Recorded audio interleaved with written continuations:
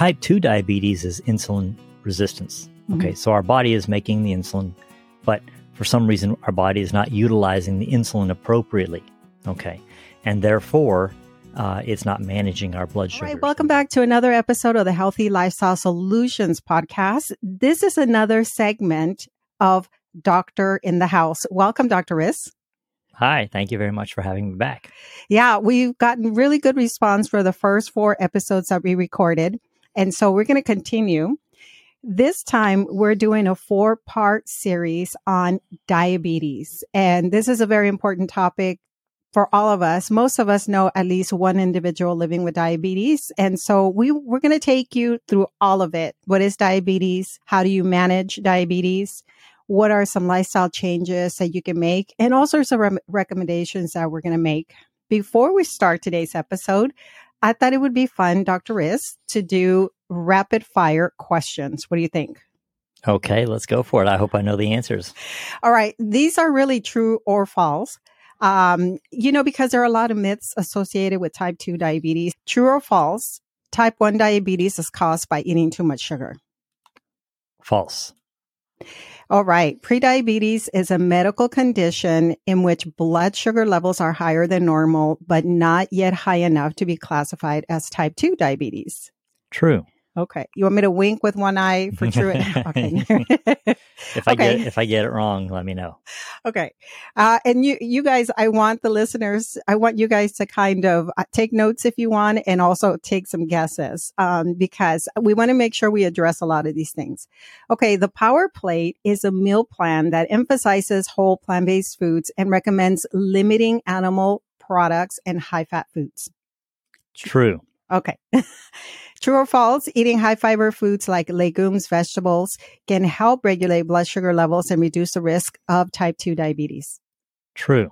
All right. Another question. True or false, consuming too much added sugar can increase the risk of developing type 2 diabetes. False. Right. And this is a myth, and we'll get into it, but I used to believe that sugar was the issue. Correct. And sugar is an issue because it is a symptom of diabetes, but it is not part of the root cause of diabetes. That's right. We're talking about root cause. So this is why I'm glad we're doing this, because we're going to address some of those myths. All right. Other things. Eggs are a healthy source of protein for people with diabetes. False. Eating foods with high glycemic index can cause a rapid increase in blood sugar levels. True. Yep. Very true. Just because we're saying that the root cause is not sugar doesn't mean that we're saying, hey, consume high levels of sugar. Right. Okay. True or false? Plant-based diets have been shown to improve insulin sensitivity and lower the risk of type 2 diabetes. True. 2 more. Consuming dairy products like milk and cheese can help regulate blood sugar levels in people with diabetes. False. Right. And you know what's interesting, Dr. Riz, is that nowadays, no matter what sort of diet you have, many people are moving away from dairy products, period. That is true. I think there's a large recognition out there in the population that dairy products are unhealthy, and people recognize that and are now moving towards non-dairy alternatives, knowing that that's a healthier way to live their lifestyles. Yeah. Okay. Last one. True or false, regular physical activity can help lower blood sugar levels and improve overall health in people with diabetes. That is true. Yeah. Awesome. I can't wait to talk about that, because I feel that whenever we talk about, I say we, but whenever you hear people talk about type 2 diabetes, you don't hear a lot of people emphasize the importance of exercise. Absolutely. I mean, obviously one of the primary ways to manage your diabetes is through your diet, but there are other lifestyle choices that you can add on to it to tweak and help as well. Yeah. Okay, Dr. Riss, I was hoping that I could start with a quote from Dr. Michael Greger. One of the chapters in his book addresses diabetes, and I thought it would be great to talk about the prevalence of diabetes. So let's start with that. Type 2 diabetes has been called the Black Death of the 21st century in terms of its exponential spread around the world and its devastating health impacts. Instead of bubonic plague, though, the pathological agents in obesity and type 2 diabetes are identified as high fat and high calorie diets. And instead of fleas and rodents, the causes are advertisements and inducements to poor lifestyle. He says more than 20 million Americans are currently diagnosed with diabetes, a tripling of cases since 1990. At this rate, the CDC predicts that 1 in 3 Americans will be diabetic by mid-century. Currently in the United States, diabetes causes 50,000 cases of kidney failure, 75,000 lower extremity amputations, 650,000 cases of vision loss, and about 75,000 deaths every year. Yes, ma'am. In the world that I live in, I kind of think that that's an understatement. The reality is I've seen a tripling in the rate of diabetes in the 25 years I've been in clinical practice. We used to say about 10 million adult Americans had type 2 diabetes, and that number is closer to 30 million at this point. So we've seen a tripling just in my medical career of 25 years. And then with that number where he quoted maybe nearly a third of Americans will have diabetes. Right now, I think the consensus is that nearly 50% of Americans either have diabetes or are pre-diabetic. And the thing is that most of those people are running around not knowing it. Wow. In this episode, I'm hoping to answer some of these questions, and I have my notes here because there's so much content to cover, but I'm hoping that we can just talk about diabetes. What is diabetes? The different types that you hear about. What causes this insulin resistance? Because, again, there are those myths that people think it's all about the sugar, but what are the root causes? What are those risk factors? Many people seem to think that genetics plays a significant role, especially with type 2 diabetes. All of us have been affected by some loved one that is living with type 2 diabetes. And then we want to give you some recommendations and, a call to action at the end of this episode. But can you first start, Dr. Riss, by talking about diabetes? What is diabetes? So in its most basic definition, diabetes is the body's inability to effectively manage glucose. So, and then there are different types of diabetes that, describe the different kinds. There is the type 1 diabetes, which is typically associated with younger people, or juvenile diabetes. And that's oftentimes a genetic problem or an autoimmune disorder. Okay. And so those are the kids who grow up with diabetes, and they actually don't make insulin. So, it's not a insulin resistant problem, which is type 2 diabetes, and we'll get into, but it's a problem where their pancreas is not making insulin. So we have to replace that insulin in order for them to live. If there's a type 1 diabetes, then there must be a type 2 diabetes. And type 2 diabetes is what I consider acquired diabetes. That means you weren't born with it. You didn't have a genetic predisposition to it, but you developed diabetes later in your life. And that is not a situation where our pancreas is not making insulin. Our pancreas does make insulin, but the problem is we are not utilizing that insulin appropriately to manage our glucose. So we are insulin resistant. Okay. And so type 2 diabetics are insulin resistant for some reason. Okay. And that constitutes the majority of the diabetes that exists today. About 90% of the diabetes that is out there is type 2 diabetes. It's acquired. And the vast majority of that is lifestyle related. Yes.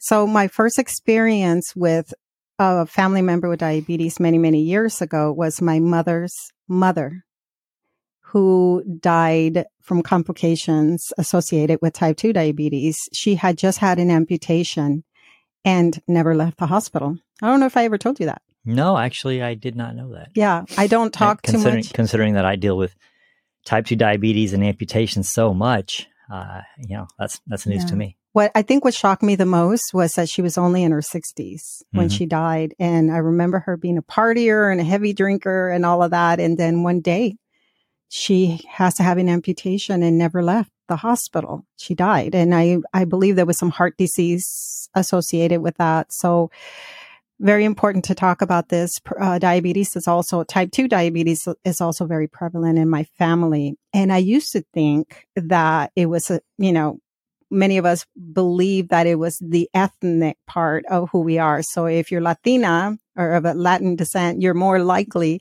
to develop these conditions. But this is where you're going to help educate us all. I've heard of 1.5. I've heard of prediabetes, and I've also heard of gestational diabetes, which I've only learned as a podcaster what that is, because why else would I know this?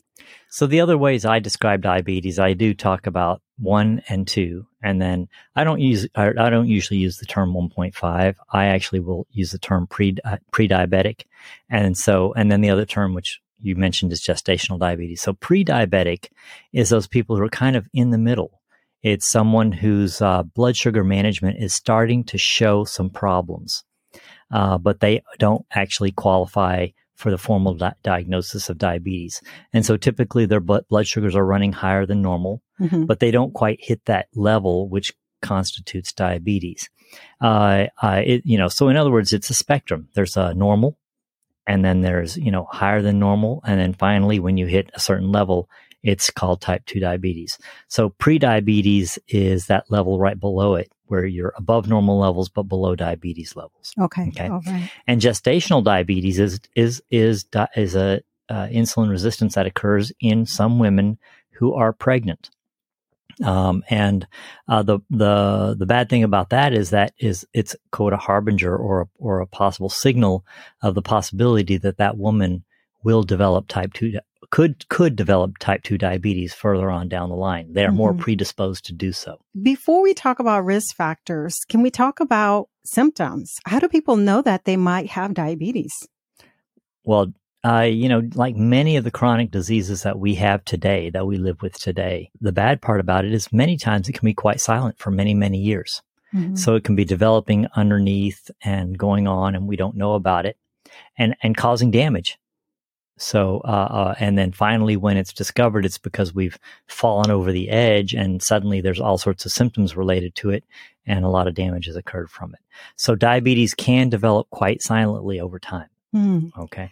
But some symptoms that are common symptoms of diabetes are what we call polydipsia, which means increased thirst. Okay. And polyuria, which means having to pee a lot. And those are consequences of having too much sugar in the bloodstream. Okay. Too much sugar in the bloodstream makes you pee a lot. And because you pee a lot, you're thirsty. So you want to drink a lot. And so those are actually two fairly common symptoms in people who may not know anything else is going on, and then they have, but they might have diabetes or prediabetes. Other symptoms might be something like someone who develops a neuropathy.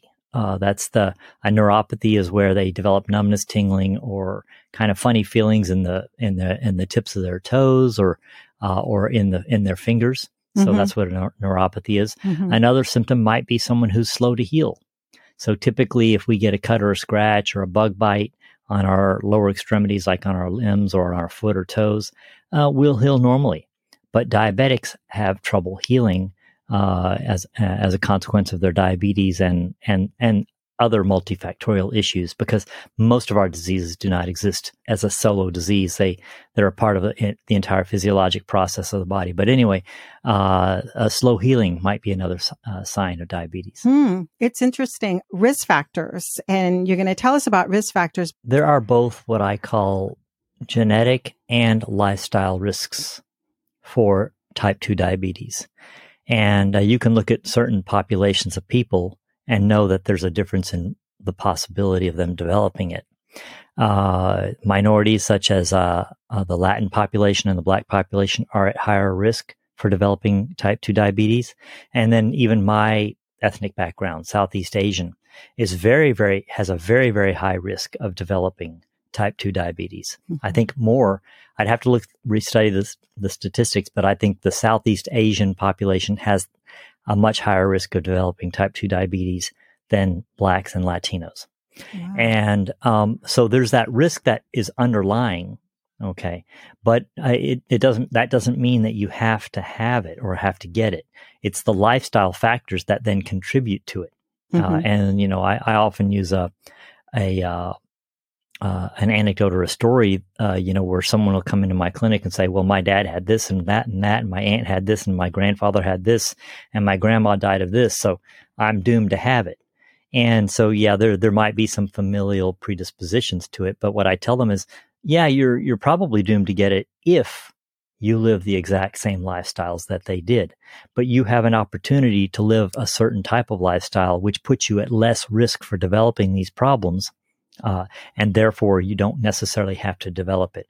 And so, you know, if you and we're going to get into the type of lifestyle and nutrition and the other things you can do to lessen your risk of diabetes. One thing I will say is that, and we will also probably talk about this too at some point, either in this talk or further on in our series, is that the reason it's important to keep an eye on your blood sugars and things is because the earlier you discover it, the easier it is to manage. Mm-hmm. Okay, the earlier you discover it, the easier it is to reverse. Mm-hmm. And so those are really important things. They are very much so. So genetics, there's also another terminology I use is genetics might load the gun, but lifestyle is what pulls the trigger. That's right. So if you never pull the trigger, then you'll never get it. Yes, yes. What exactly is happening when insulin resistance is happening? Yeah, I think you can come up with all sorts of analogies to help describe what's going on.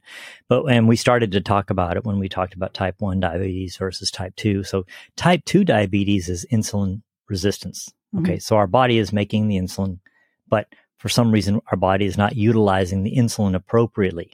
Okay, and therefore, it's not managing our blood sugars. So what happens is when we eat, whatever forms of sugars we eat are converted into glucose, and that's what's absorbed into our bloodstream. Mm-hmm. So we have glucose in our bloodstream. That's one particular form of sugar. That's the form of sugar that our body uses. Mm-hmm. And so then that glucose then it causes our pancreas to release insulin in order to help the glucose then be sent into our cells. Whatever cells of the body need the glucose to function as an energy source. So is the insulin sort of guiding the glucose like a passenger in a car? Hey, come with me. We're going to go into that cell, or how does? Well, insulin is a hormone. Okay. And so the insulin binds to the cells and then kind of opens the door for the glucose to go in. Into the cell, into the muscle, into where we can use it as fuel, as energy. Yeah, whatever cell needs it. Mostly it's the muscular cells of the body, but a lot of cells, I mean, our brain functions on glucose. Yeah. Okay, and those are not muscle cells. But so the insulin does open the door. So you could say the insulin is the key that opens the door for the glucose to get into the cell. Come on into the cell. So when we are insulin resistant, for some reason that insulin cannot open the door. Oh. Okay. So we've got the insulin and it's there, but it's not opening the door for the glucose to get in. So then our blood sugar rises. It's like traffic, a jam. Yeah. So we get more blood sugar. We get more sugar in our blood, and therefore that's what type 2 diabetes is. It's an elevated blood sugar secondary to the inability of insulin to work, or insulin resistance. Okay. And so that's kind of the process that's why we then get elevated blood sugars secondary, even though we're making insulin. It's not the sugar that's causing the diabetes. There's something else that's causing the insulin to not be effective, and that is fat. Okay. So what happens is fat causes the key not to function, and therefore the insulin is ineffective. Okay. And so this is why we've seen a concurrent rise in obesity in the United States, we've seen a concurrent rise in diabetes in the United States, specifically type 2 diabetes. Mm-hmm. So there is a relationship between obesity and diabetes, and we call that diabesity. Okay. Oh, okay. So as we've become fatter as a society, we've got more type 2 diabetes. Yeah. And so the fat in our body causes the insulin resistance. Yeah. And then in particular, there's something called intramyocellular lipid, which it contributes to the ineffectiveness of the insulin. Yeah. Yeah. Okay. And the good news is that as we move on to the next episodes, we're going to talk about how patients and listeners overall can make healthy lifestyle changes so that the weight comes off without so much of a struggle while they're improving their insulin resistance. I'm very excited about that. Anything else you want to say about risk factors before we wrap up? I think we've kind of covered it. Okay. Yeah. This has been wonderful. So friends, Dr. Riz and I put together a really nice guide where he addresses cardiovascular disease. If you haven't grabbed a copy of it, I really want to encourage you. You grab a copy and that takes you to subscribe to our newsletter. But, our goal is to send out literature and all sorts of great resources to encourage you in your health. But here's the link and it's going to be in the show notes. It's bit.ly/join Dr. Riz. And that's all kind of like one word. And also, I would love to hear from you guys. So please drop us a question. You can leave us a voicemail. I really love that idea of hearing from you and for a chance to be featured on the podcast. And so the link is speakpipe.com/HLS. Yes, I agree. I would love to hear your questions. I like to answer questions. I think that, we can talk forever, but there's still probably questions in your head. And if there's something we didn't answer, by all means, reach out to us and we can answer those questions for you. That's right. All right. Stay tuned for next Monday when we continue part 2 of diabetes. And we're going to talk about what it's like to manage diabetes and also the costs of living with diabetes. So thank you, Dr. Riz. It's been fun. See you next time.